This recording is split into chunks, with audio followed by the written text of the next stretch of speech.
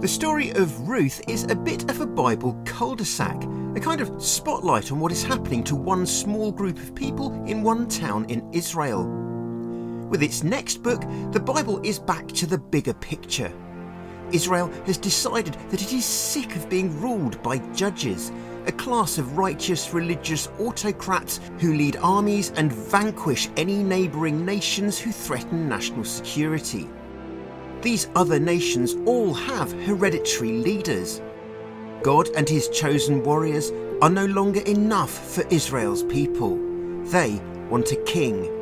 The age of the monarchy has arrived. My name is Chas Bayfield, and this is Holy Bible episode 62, The Fat and the Fallen.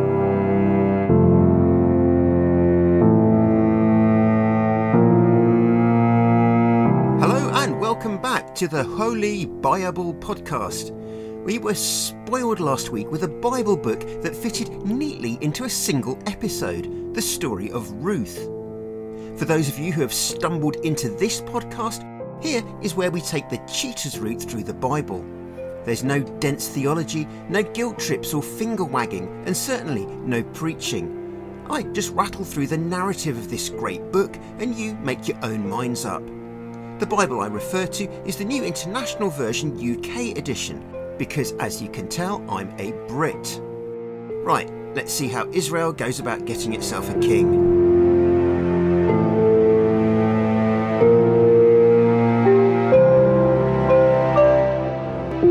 The first book of Samuel leaps forward in time to a period after the book of Judges has ended and Israel is still doing whatever it pleases. Between them, the books of Samuel, Chronicles and Kings tell the often tawdry story of the kings who rule Israel and Judah. Samuel is the last of the judges to lead Israel, but there is a restlessness among his people. They don't want any more judges to rise up as and when Israel is in crisis. They want a more permanent leader. Israel's monarchy has an unlikely beginning. A childless woman from Ephraim arrives at the tabernacle in Shiloh and is mistaken for an alcoholic by its bumbling high priest. By the time Hannah makes her journey, the original tabernacle tent in Shiloh has morphed into a semi-permanent temple complex known as the House of the Lord. Like Ruth, Hannah lives the kind of life that fairy tales are made of. As with many fairy tales, things start out bleak. She is one of two women married to a man called Elkanah, but for some reason she is unable to have children. Meanwhile, Elkanah's other wife can't stop popping them out. This not only heightens Hannah's own sense of inadequacy, her adversary actively makes fun of her.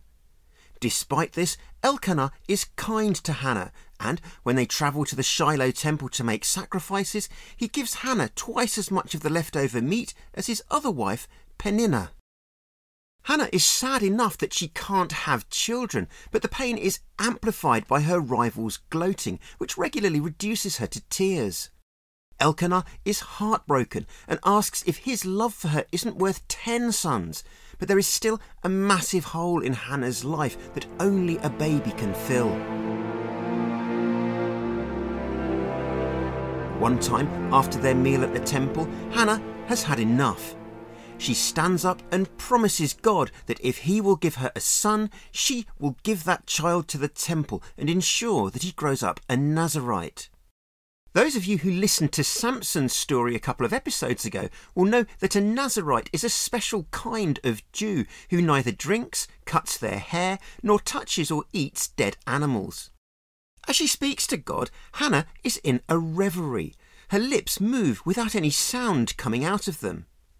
From his chair at the entrance to the tabernacle, the cracked old priest in charge assumes that she is drunk. The very fact that he thinks a drunk woman would approach the temple shines a light on the moral deterioration of Israel at this time. The priest is Eli, and he tells Hannah to put away her wine. When she assures him that she is sober and is praying out of grief and anguish, he mellows, sharing his hope that God will give her whatever it is she has asked him. The book describes how God hears Hannah's prayers and that 9 months later she gives birth to a healthy baby boy who she names Samuel. The name means heard by God.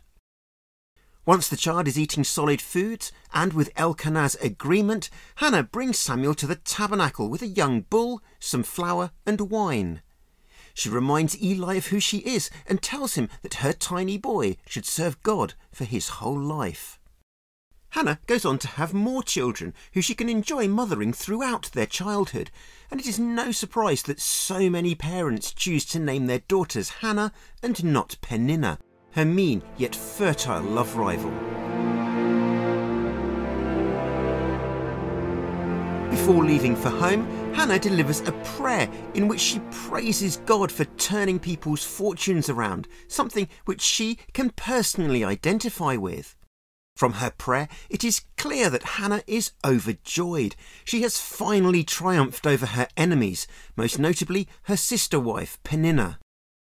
There is no one like God, she says. He is her rock, and she warns rivals not to speak arrogantly or proudly, another possible dig at her love rival. God knows everything, Hannah says, and he weighs up everything that his people do. In God's upside-down world, Hannah knows that the bows of mighty warriors can be broken, while those who are so weak that they stumble can be endowed with new strength. People who once had plenty now have to work in order to eat, while those who are hungry now have plenty. In Hannah's song, a barren woman who goes on to have 7 children is contrasted with a mother who has many sons, yet pines away. Hannah sees God as all-powerful. He brings death and he brings back to life. He sends both poverty and wealth. He humbles the great and exalts the humble. Focusing once more on her own situation, Hannah credits God with raising the poor from the dust and the needy from the ash heap. People like her can and do sit with princes and inherit a throne of honour, she says. In fact, the ancestor of her own tribe, Ephraim's father Joseph, was sold as a slave and rose to be Egypt's second in command behind Pharaoh. Some believe that Hannah is looking ahead to the time of Jesus, when it is believed that all Christians will sit alongside God in heaven, regardless of how humble their origins. In her song, Hannah is confident that God is in full control of the world he has made, that he will protect those who remain faithful to him, and that his enemies will be silenced in what she refers to ominously as the place of darkness, an early Bible reference to hell. Human strength is useless, she sings, and anyone who stands up to God will fail. Listeners are told that God has the ability to thunder from heaven. He will judge the whole earth and give strength to his king. This is the Old Testament's first mention of a Messiah figure, an all-conquering king and liberator who will one day rescue and reunite Israel. All those who God chooses to do his work will be given the strength and skills to carry it out, Hannah sings, and her vision shows how connected she appears to be to God at a time when most of her compatriots have given up on him completely. Her work done, Hannah leaves her son with Eli and heads back to the family home in the town of Ramah. Whether Hannah is following some kind of Israelite tradition, there is no other record in the Bible of a child being handed over to tabernacle priests to raise.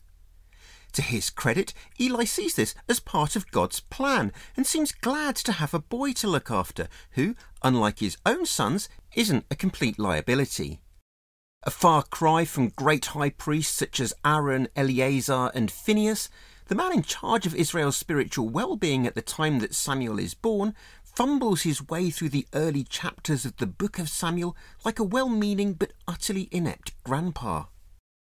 After his initial faux pas with Hannah, Eli looks after her tiny child, and, fortunately for the infant, his grandfatherly vibe makes the tabernacle in Shiloh a safe and happy home. However, the old priest's biggest downfall is his wayward sons, over whom he appears to have no control. These corrupt thugs masquerading as temple priests have been helping themselves to the best bits of any meat sacrificed to God at the Shiloh sanctuary. In Old Testament times, priests are entitled to meat from a sacrificed animal's breast, right thigh, shoulders and head, as well as its internal organs. By simply sticking in a fork and pulling out the best bit, Phinehas and Hophni are breaking the law. They are even pre-ordering the food that they want people to sacrifice, using God's temple as an elaborate meal delivery service, and using the women who serve in the Shiloh tabernacle as their own personal harem. Unsurprisingly, the book of Samuel relates how furious God is with these rogue priests. All this is in stark contrast with the innocent young child who is growing up with them. Samuel performs the role of junior priest at the tabernacle. Each year when his parents come here to worship, his mother brings him a new outer garment to go over his simple linen priest's clothing, and which will keep him warm, showing that she still loves him. Eli is clearly very pleased with his assistant, while despairing of his own sons, whose reckless and corrupt management of the tabernacle is widely known. He blesses Elkanah and Hannah and asks God to provide them with more children to replace the one they have given him to look after. The book tells its readers that God hears Eli's prayer and that Hannah is rewarded with 3 more sons and 2 daughters. Meanwhile, Samuel grows older in his holy surroundings, and the suggestion is that the close presence of God has a positive effect on his upbringing. For his part, Eli is hugely frustrated and disappointed with his own sons, Hophni and Phinehas. Despite one of them sharing a name with one of Israel's greatest priests, he worries for them. If one person wrongs another, God can act as a go-between to make things right between both parties, he tells them, before adding ominously that anyone whose crime is against God has no one to plead their case. Confident that what they are doing is completely fine, the 2 men ignore their father. The book tells readers that this is all part of God's master plan to ultimately kill them. Like the 2 ugly sisters to Samuel's Cinderella, the men's behaviour is in stark contrast to the young man living alongside them, whose popularity appears to be growing not just with God, but with the people who come to the tabernacle to worship him. God, it appears, has had enough and sends a message to Eli that he is about to call time on his 2 sons. Thanks to the continued abuse of their position as priests and their debauched and hedonistic living, Eli and his sons earn a visit from a prophet. The holy man explains how critical the role of high priest is to Israel. His message is that God personally chose Eli's blood ancestor Aaron to be his priest. Of all the families brought out of Egypt, Aaron's were asked to minister in the tabernacle and oversee the spiritual well-being of the nation. Part of the deal was that the priests were to take their share of the food offered at sacrifices, but Eli's family is making a mockery of this, the prophet says. By allowing his sons to grow fat on the rich pickings brought to Shiloh, Eli is honouring his family more than God. When Aaron was first made high priest, God made a promise that his family would minister at the tabernacle forever. Thanks to their corrupt management of his sanctuary, God is now about to change the rules. According to his messenger, he will honour those who honour him, but anyone who openly resents and despises him will be shown a cold shoulder. According to the book, God promises that the lives of Eli's descendants will be cut short. They may serve Israel well, but none of them will see old age, and those who survive to serve at the tabernacle altar will still bring disappointment and shame. Hophni and Phinehas will die on the same day, the prophet announces, after which God will install his own priest, a man who will serve him faithfully and whose heirs will continue in the role forever. As for the rest of Eli's family, they will beg to become priests simply to have something to eat. These are sobering words for Eli, who, while not a terrible person himself, has to take some responsibility for his hoodlum sons and their almost complete spiritual negligence. Against the odds given who he is living with, the child who is growing up in the tabernacle appears to be uniquely tuned in to God. Eli can now barely see, and Samuel is still a child, helping out in the tabernacle. According to the book, this is a quiet time for Israel spiritually. There are few visions or messages from God, suggesting that almost no one whose job it is to be open to these is actually doing their job. Then, one night, Eli and Samuel are lying down to sleep when Samuel hears a voice calling him. Assuming that it is Eli, he runs over to see how he can help. Eli denies calling him and tells Samuel to go back to sleep. The voice calls a second time, and again Samuel goes over to Eli to see what's up. Eli is adamant that he didn't call him and sends the boy back to bed. Despite them both sleeping within spitting distance of the Ark of the Covenant, the Jews' most sacred box which contains the tablets on which are written the 10 Commandments, and despite Eli being high priest, the old man fails to make any connection to the voice being God's. Almost as unbelievably, given that he is growing up in the religious epicenter of Israel, Samuel knows almost nothing about God, and so it doesn't occur to him that he might be receiving a divine message. Readers are left to draw their own conclusions as to what Eli and his sons have been teaching him, or what Samuel believes the purpose of the building in which he is living to be. Finally, when the voice calls a third time, Eli realises that God might be trying to make contact with his young assistant and tells Samuel that next time he hears the voice, he is to ask God what he wants. This time, God actually appears in the tabernacle and calls again. The book doesn't explain how God appears, what he looks like, or how Samuel isn't killed simply for looking at him. In the Old Testament, anyone who looks directly at God dies instantly. However, the sense is that God's presence is with the child here in the tabernacle. Samuel tells God that he has his undivided attention.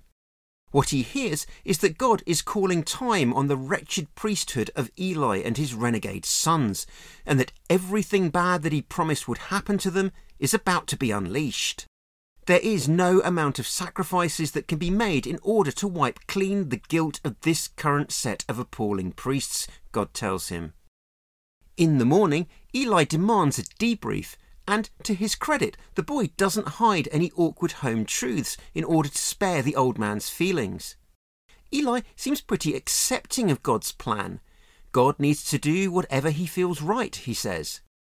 Rather than an immediate disaster that terminates the reign of Hophni and Phinehas, there appears to be some delay, and the book tells its readers that Samuel grows up with God as his guardian and that God listens to all his prayers.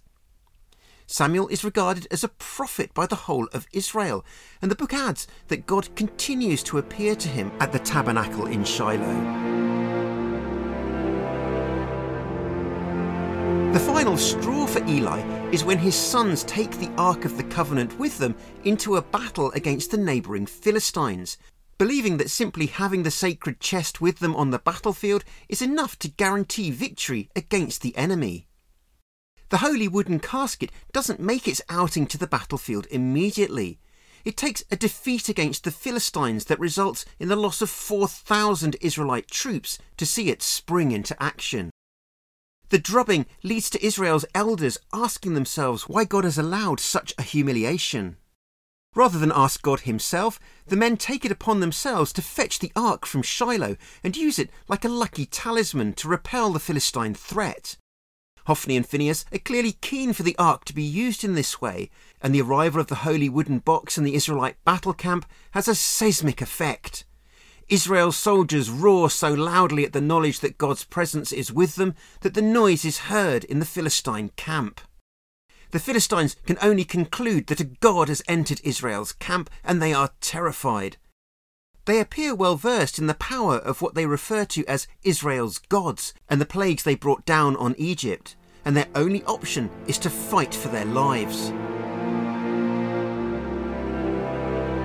Complacent that the battle must now go their way because God is physically with them, the last thing Israel is expecting is another defeat. It's an absolute rout. 30,000 Israelites lose their lives, including both of Eli's sons, and what's left of the army flees to the safety of its tents.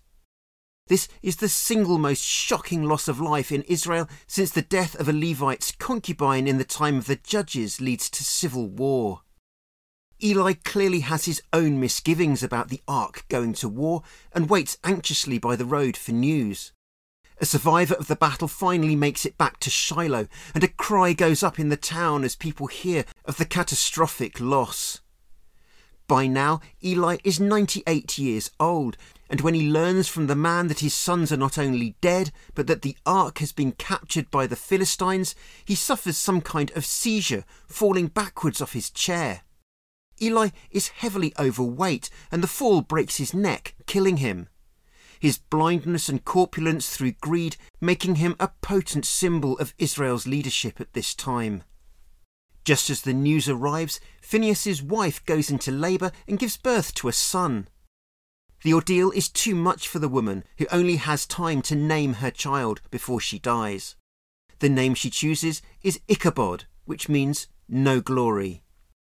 Other famous Ichabods are Ichabod Bennett Crane, a 19th century colonel in the US Army who lent his name to the lead character in Henry Irving's story, The Legend of Sleepy Hollow. Why the real Crane was named after the biblical Ichabod is unknown.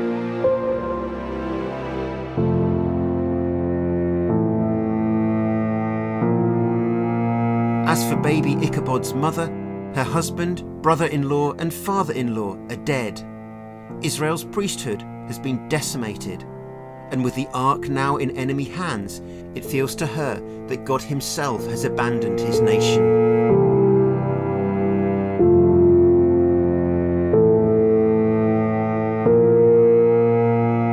Holy Bible is written and produced by me, Chas Bayfield, with music by Michael Old and John Hawkins Music. Cover art is by Lisa Goff. You can follow us on Twitter and Facebook. Just search Holy Bible, WHOLLYBUYABLE, Holy Bible Podcast. And if you like what you're hearing, tell everyone you meet, and don't forget to leave us a 5-star rating wherever you're listening. Thank you.